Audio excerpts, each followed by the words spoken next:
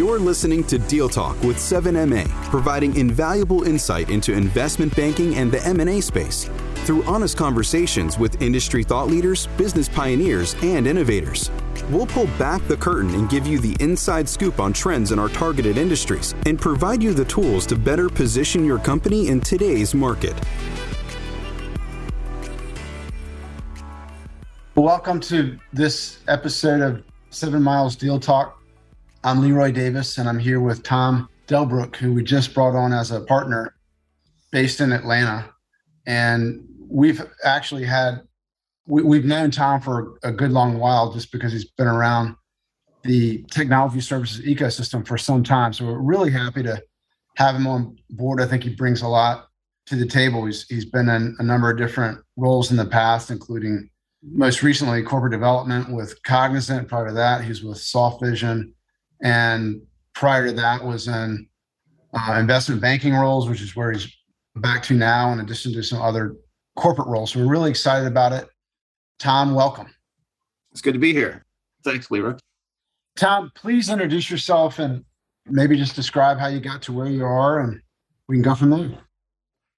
Probably too much time, but I grew up, literally I tell people loading trucks at UPS. Simple business. You pick them up and deliver, and anybody can do it. So, I launched my career doing kind of a part-time job to get through college that ultimately became my career for, the first half of my career, I would say. So, United Parcel Service, grew up through that organization and gravitated towards kind of deals and acquisitions over time, kind of worked my way up through accounting, finance, treasurer of UPS for a short period of time, and then ran their finance organization. Ultimately, it seems like any job I ever do, I end up falling in love with deals and finding my way to wherever acquisitions are happening, wherever I'm at, regardless of my title and my role. UPS was very, great business to learn from. You learn what good looks like, but ultimately they're willing to always constantly challenge you and, give you jobs you're not anywhere near prepared for and see if you can pull it off.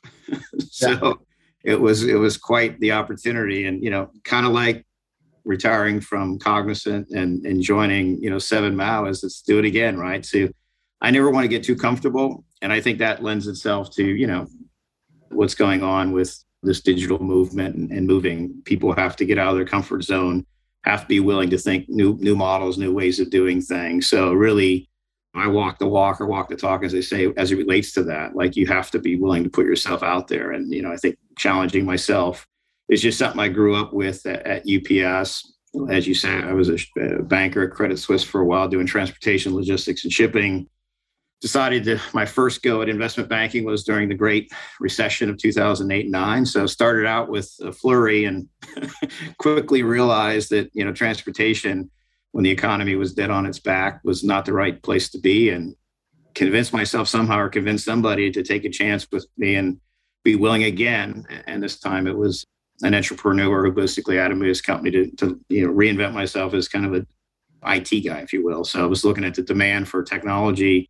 Didn't seem to suffer at all in 2008, Leroy, right? So, a lot of the other things in the economy basically came to a standstill, whether that was trucking or freight and all those things. But there was still a tremendous demand for talent in technology even back then. And I just looked at that and said, hey, I'm going to hitch something onto something. I'm going to hitch onto something that's growing. And again, that was 2010. I haven't looked back in over a decade, and it continues to just get more robust. Yeah, you mentioned the 2008-2009 time period. That's around the same time we started the firm. And I've been doing M&A in the tech services cycle for a while. So the first real cycle that I went through was probably the Y2K and then the dot-com crash thing. And it's interesting, 08 and 09, tech services did not fare so well, and we lived through it. And then, however, this recent turbulence in the market that's occurred because of COVID, man, it's been tech services has really benefited in a significant way. Like 20 and 21 were great years for us, which I feel badly about saying because they've been challenging for a lot of people, but economically they've been good years. Why do you think that is? Like what's going on in the tech services cycle, services industry where now less exposed to downturns? Well, I think a couple things, right? And, maybe I should leave off with my career and I'll circle back. So 2008-9 for me. So the company I started with was more of a traditional legacy Indian outsourcing model. So it was still back when, that you mentioned Y2K. I mean, it was all, if you look at the large Indian outsourcing, all those companies that grew up around Y2K and just never slowed down. I mean, even Cognizant company's been around maybe 30 years. I mean, spun out of Dun & Bradstreet and grew to, a Fortune 200 company, 18 plus billion dollars in revenue, 40 plus, billion dollar market cap, which was really built around, kind of that whole get offshore, find cheaper resources to basically do things. And that was a tide that was still relevant in 2010, 2011, 2012. When I first realized working at Softvision, so having left Credit Suisse and basically reinvented myself, with a IT servicing business called Software Paradigms International, we were focused on retail. So we did a lot of work with Macy's. We did a lot of work with Saks Fifth Avenue, other retailers. And it was pretty amazing when Amazon, interesting enough, became the largest apparel retailer in the US. And you're like, how the hell is that even possible when you have the likes of Macy's and real large department stores? And we basically decided at that point we needed to pivot towards really digital mobile, because we basically saw this e-commerce emerging that, with Amazon becoming and this was well before COVID. And really from our perspective at Softvision, or it was going to be called Software Paradigms International at the time, we realized that we really needed to basically get into mobile, which led to us taking in some private equity money. And then we bought a company called Softvision, which had about 1,000 plus engineers in Romania. And at that time, doing digital transformation also meant agile development, not waterfall development. So the whole play of outsourcing to India, where you build some software for 9 months and then you test it and you bring it back and then you hope it basically plugs in. That was old school, right? I mean, you really had to basically do development on the fly, meaning agile development. So the West became, or the East became West. You needed resources in the US. So the models started to change, and the demand for talent, whether it be Eastern Europe or even nearshore, is basically just to kind of get people more closer to where that development's happening in the Western markets, whether it's US or even Western Europe. So what you saw was basically the demand changing dramatically, and the mobile device, the handheld, if you will, became kind of, the center of the universe. And people weren't basically logging on to computers. They were using their smartphones to basically do everything. So you needed mobile development. So that was really prior to kind of the whole COVID thing. And then I guess when COVID hit and brick and mortar shut down, completely, then you really had, okay, you have all this folks looking, how do I find my client or my customer where they are? If they're not at the, shopping mall, or they're not in the Macy's department store, I still got to contact with them. So everyone started building enterprise quality apps to basically reach individuals, and basically digital transformation, was already starting, but really took a whole new dimension. And ultimately people that had 5-6 year roadmaps of what they needed, got accelerated into, 3-4 quarters. And people realize there's resources out there that can do this work. So it's really just pulling forward, the development plans, and it's a matter of life and death, honestly. I mean, obviously you mentioned COVID and a horrible thing that happened to, I don't know how many millions of people, but it's ultimately, from a business perspective, has really changed how all business has to think about their business and position themselves for the future. So I think it's that just the demand for engineers, the demand for people that can code certain things and build product is just incredible. And it's all being pulled through. Yeah, that's right. The other thing, we keep going back to Y2K a little bit. It seems like in the past downturns, IT services, in a lot of cases, aside from like a Y2K remediation, which was not so much discretionary, a lot of the work was ERP related, maybe supply chain related, et cetera. And the ROI on those projects was not as hard and fast as it is today, because the whole e-commerce thing has pushed it more into a revenue game, and people are a lot more willing to spend money on those projects, particularly in an age where, as you say, folks like Amazon are the largest retailer. So it does seem like the whole tech thing has just kind of evolved a bit in that regard. Another thing that's happened, Tom, as you know, is that private equity has gotten a lot more involved, at least from our perspective, in IT services than it was, 10 years ago or more. And I know that Softvision was private equity backed by Tower Arch. What do you make of this recent or within the past 5 to 7 years anyway, increased interest by private equity into IT services? Yeah, let me touch on one thing first on that, because you triggered something when you said, discretionary. And if you think, and I'll get to the P term, and I'll explain why people are making that play. But if you think about the IT department, for years, even where I grew up at United Parcel Service, the person that ran IT was usually someone that came through the finance organization. It was always kind of a cost center. It was basically often reported into the CFO if it wasn't run directly by the CFO. And it was really about who has a sense of the budget, who has a sense of what capital we can spend on projects, what ones do we have to do, which ones can we defer, are we building other things in capital, do we need to buy things? And I think what's happened is, you said it, like e-commerce, digital engineering, product engineering, all that is basically the revenue line. It's not a cost center anymore. So you've seen a massive change of the CIO or the CTOs becoming business people working directly for the CEO in many cases, in other cases working for a chief marketing officer. And IT outsourcing, you always look at who's the buyer, right? If the buyer is a business person, it's really part of the revenue, and it's cost doesn't matter. It's not really a commodity. It's basically how quick can we go, because if we don't have the right product, we're going to go out of business. So we really need to spend money. And to your point, there is a return on investment you can make. It's basically your revenue line, where it's not about saving money. I think the PE firms have been kind of reluctant initially because they didn't really understand, statements of work. There's not recurring revenue.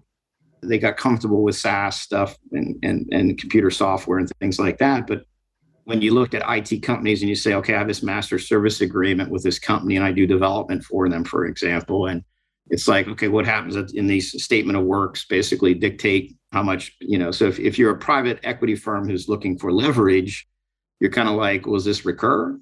And, it says here, you're going to do this project for 9 months. And what I think people got comfortable with is the recurring nature of development, right? Because every CTO out there, basically like everybody else in the world, has a roadmap of things that they need to do for the next 5 years.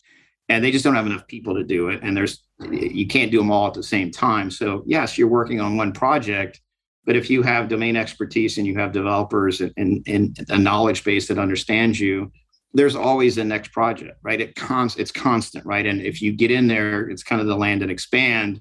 You basically get in there, make yourself relevant, the work will continue. There's no lack of work going on. So I think PE firms got comfortable, and then the lending institution, the lending, associated with PE got comfortable with the recurring revenue based on the sheer supply demand imbalance between the demand for development and the people that are working. So if you're basically relevant and you have a significant relationship, it used to be sticky was bad. Sticky here is good. Like if you have concentration and recurring revenue, that means you're relevant to that large enterprise. I think for most folks, a lot of it goes to, can you do work for enterprise clients?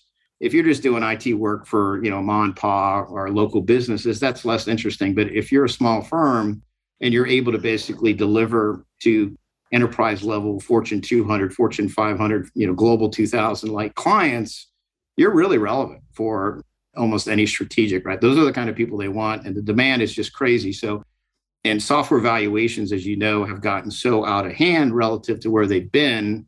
PE just can't, that's a venture play. And I think venture is more focused now, is getting focused on more PE type stuff. And PE is getting, especially growth PE funds are getting more focused on kind of venture like plays. So I think a lot of business tech enabled services give you a lot of that growth that you see in software, but you take the bottom out as far as the risk to the downside, and you basically don't have to pay up. So I think a lot of software plays and the valuations you see in some high flyers is really kind of looking at them more through a recurring revenue or software lens, even though that's not a product, if that makes any sense. Yeah. Yeah. Another thing you mentioned is the whole supply demand imbalance. And it seems like that's manifesting itself in a few ways. One, everyone's talking about inflation these days, and that's manifested in higher wages, particularly in the tech services space. Have you, in your recent experience in the corporate end of things, have you seen companies been able to manage their customer pricing aspect of that to offset wage increases, or are you seeing a lag where there's margin compression initially, but then it's going to work itself out maybe in a couple quarters or so once pricing can adjust? Or how are you seeing that play out? Yeah, well, I think right now the demand for talent. I mean, any relevant, and again, this is supply and demand to some degree too. If you're a Cobalt developer, you're probably not in great demand, but if you're a full stack engineer, you can work anywhere you want, and there's probably 30 openings you can get within 3 days, like just about anywhere in the world. And the other beauty is you can work from home, you work remotely. I think a couple of things going on. I do think that the demand will be there for some time. As I said, that it's, you don't need to sell this. I mean, the openings, if you just look at any large IT outsourcing firm or any company, they're just open for, look at the one ads, who's looking for what, right? You can see the demand these kids have, and it's great, right? There's unlimited opportunity. I think depending on who you are, if you're a multinational company and you need to do development, you're thinking to yourself, kind of, how do I afford, these, so there is short term, you have to pay up to get talent. You obviously got to get a higher bill rate. So to your point, if it's e-commerce, it's tied to the revenue line, you're paying up for that. So you're squeezing the commodity type stuff. So and that's ultimately what was hurting some of the largest companies, the IBMs and others that have, the lion's share of the spend with a CIO. He's squeezing them and to free up budget to basically go then to do all the CEO's things that he's wishing they could do, which is bringing these boutique players in to concentrate more on kind of the front end development, those kind of things. So you got the legacy firms being squeezed and basically saying, do the same thing you did last year on my maintenance and the support type stuff. Certain things are now kind of, with cybersecurity, I'd say the big thing is a lot of money being spent on that. And if you're on a board of directors of a public company, you don't want to be that person.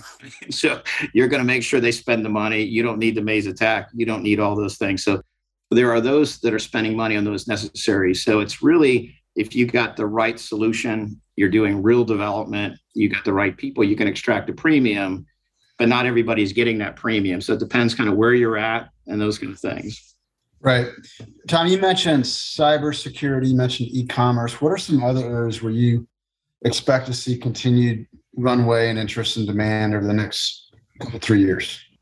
Well, I think the play that's really, so there's been this whole cloud migration thing that makes all the sense in the world, and some of that's tied with cyber and everything. But you got your hyperscalers out there, your AWSs, your Microsoft Azures, your Google CP kind of stuff, and that's kind of coming together. So there's a lot of legacy stuff being brought onto the cloud, and a lot of that is what's sucking up a lot of the demand for engineers right now. So there's this natural kind of progression movement to the cloud.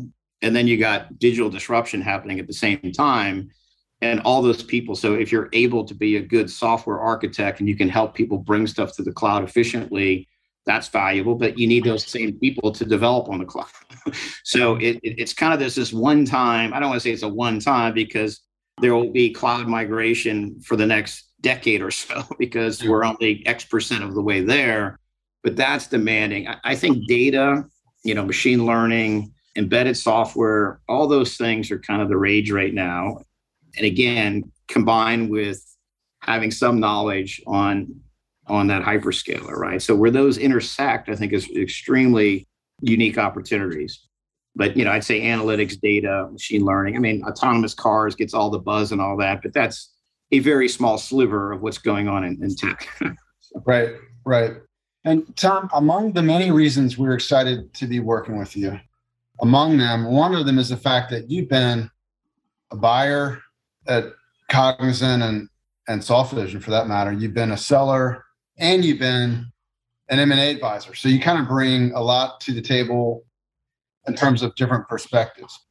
If you had a few things you were going to give advice to company contemplating a sale within the next couple of years, I know that that's a difficult question because there's like a lot of different ways to answer that. But what jumps to your mind immediately on like a few things to do if you can do them, if you're contemplating a sale in the next year or two? Yeah, no, I thank you for the question. It's interesting. I've always looked and say, who's the most logical strategic buyer for an asset, right? And sometimes you don't think, it's not obvious. When I was always, whether I was in the buy side or the sell side, take meetings, talk a lot, listen. If you're thinking about sell, don't sell to the first person that shows up, right? unless it's real compelling, you should get to know the potential buyers and don't have blinders. Like, it's amazing when you're running a business, people call you and say, I had meetings with people I would never have dreamt would be interested in a Soft Vision, for example. So, when you go to hire an advisor, get somebody who's got a broad perspective to make sure they don't just take you to the same usual suspects. You really got to think about how you're positioning your business, think through, kind of who might be a logical buyer, really have a good answer to, are you looking to sell to a strategic? Are you, would you be interested in PE? How you answer questions really matters. And, first impressions matter, right? So being prepared, having somebody who understands the buyer psyche, I think is very valuable. And I think I can bring that where I can kind of be thoughtful about preparing them for the questions they're going to get, how you answer it, and, the right ways and the wrong ways to answer some questions. And it's not about being phony or making something up or, as they say, dressing up the pig to make it look better. I'm saying just be prepared and be thoughtful about, otherwise you come across a little like you don't know. And even when you're an M&A, it may not even be your money if you're a strategic, but it's your reputation, right? So when you stick your neck out as a sponsor for something, you want to make sure it works. So I just say, talk to a lot of people, companies, get to know people. And I think advisors like 7Mile who know a lot of people, it's a good way to go. Yeah, that makes sense. Tom, I was thinking back on how we got to know you. I know that one of my first meaningful interactions with you, I think I'd probably spoken to you before, but the first one I really recall that was meaningful was we were working on the sale of Aero Digital to Soft Vision. And I remember I was with John Cooper in Phoenix, Arizona on a pitch, and we were taking like a lunch break or something. I don't know, we had some time in the middle of the day, and we went up a hike on Camelback Mountain. Awesome. Right outside of Phoenix. And it's one of the more consequential hikes I've ever had, because we were working on the Aero deal. I don't even know if I ever told you this, but anyway, John and I were like, hey, we just did our pitch. We had something else going in the afternoon. Let's just go hike up there. So we did it. And we already had like our buyer we thought we knew who the buyer was for Aero at that point. And we were certainly still in discussions with Soft Vision, but we thought we knew which path we were going to. We kind of had our deal inked. I was close to the top, and I remember you called me back. Like, I wasn't thinking you were going to call me back. I remember like the last message. I was like, I don't know. I just thought you were kind of out. You called me back, and I was like, John, man, we're hiking. You think I should answer this? I did. And, you expressed further interest in the process and thought you might be able to get there on price, et cetera. And, lo and behold, you got the deal done with Aero, which I hope turned out to be a great deal for Soft Vision. So we got the deal done. Later, Mark Landry, who was the CEO at Aero, joined us, and then now you're joining us. So it was one of those deals and times and places where kind of everything comes together. And I'll close with what I said at the beginning. We're really generally excited to have you on board. We've never brought on someone as a partner, right out of the gate. You're the first time we've done it, and we couldn't be more confident and enthusiastic about what that means and what that means for the firm. So with all sincerity, we're really excited to have you on board, Tom. Well, that's great. And again, as I told, I think you and Tripp and Andy, I had my options of where to go, but, getting to know you then and seeing how you've acted in those processes, and buyers pay attention to bankers and how you hold yourself out and how do you go to market and how you treat people. And, it's hopefully my reputation precedes me. People that know me, very transparent, honest person. And like I said, I think we align well in that regards to, just wanting to do good M&A, not just do deals for deal's sake, but to do good M&A where, the buyers and sellers come together. And again, if you're not the right strategic buyer or something, I'll tell you that. Yeah. So those are things, but no, I definitely remember that. I was actually in the midst of also having the conversations with Cognizant about selling Soft Vision. So I had to keep my mind going two different directions. Yeah. I'm thrilled to be here and look forward to, to doing stuff together with you and the great, clients you've already established. Awesome. Well, thank you, Tom. Thank you. Thank you for joining us on this episode of Deal Talk with 7MA. You'll find more information and resources based on today's discussion exclusively on our website, If you're looking to dive deeper into today's topics, head to 7mileadvisors.com to speak to one of our bankers today. That's the number 7, MILEADVISORS.com. 7M Securities does not make any investment recommendation for any company or security that was discussed, nor does the firm offer any tax advice. Consult your tax advisor for any tax matter that might apply to you or your business.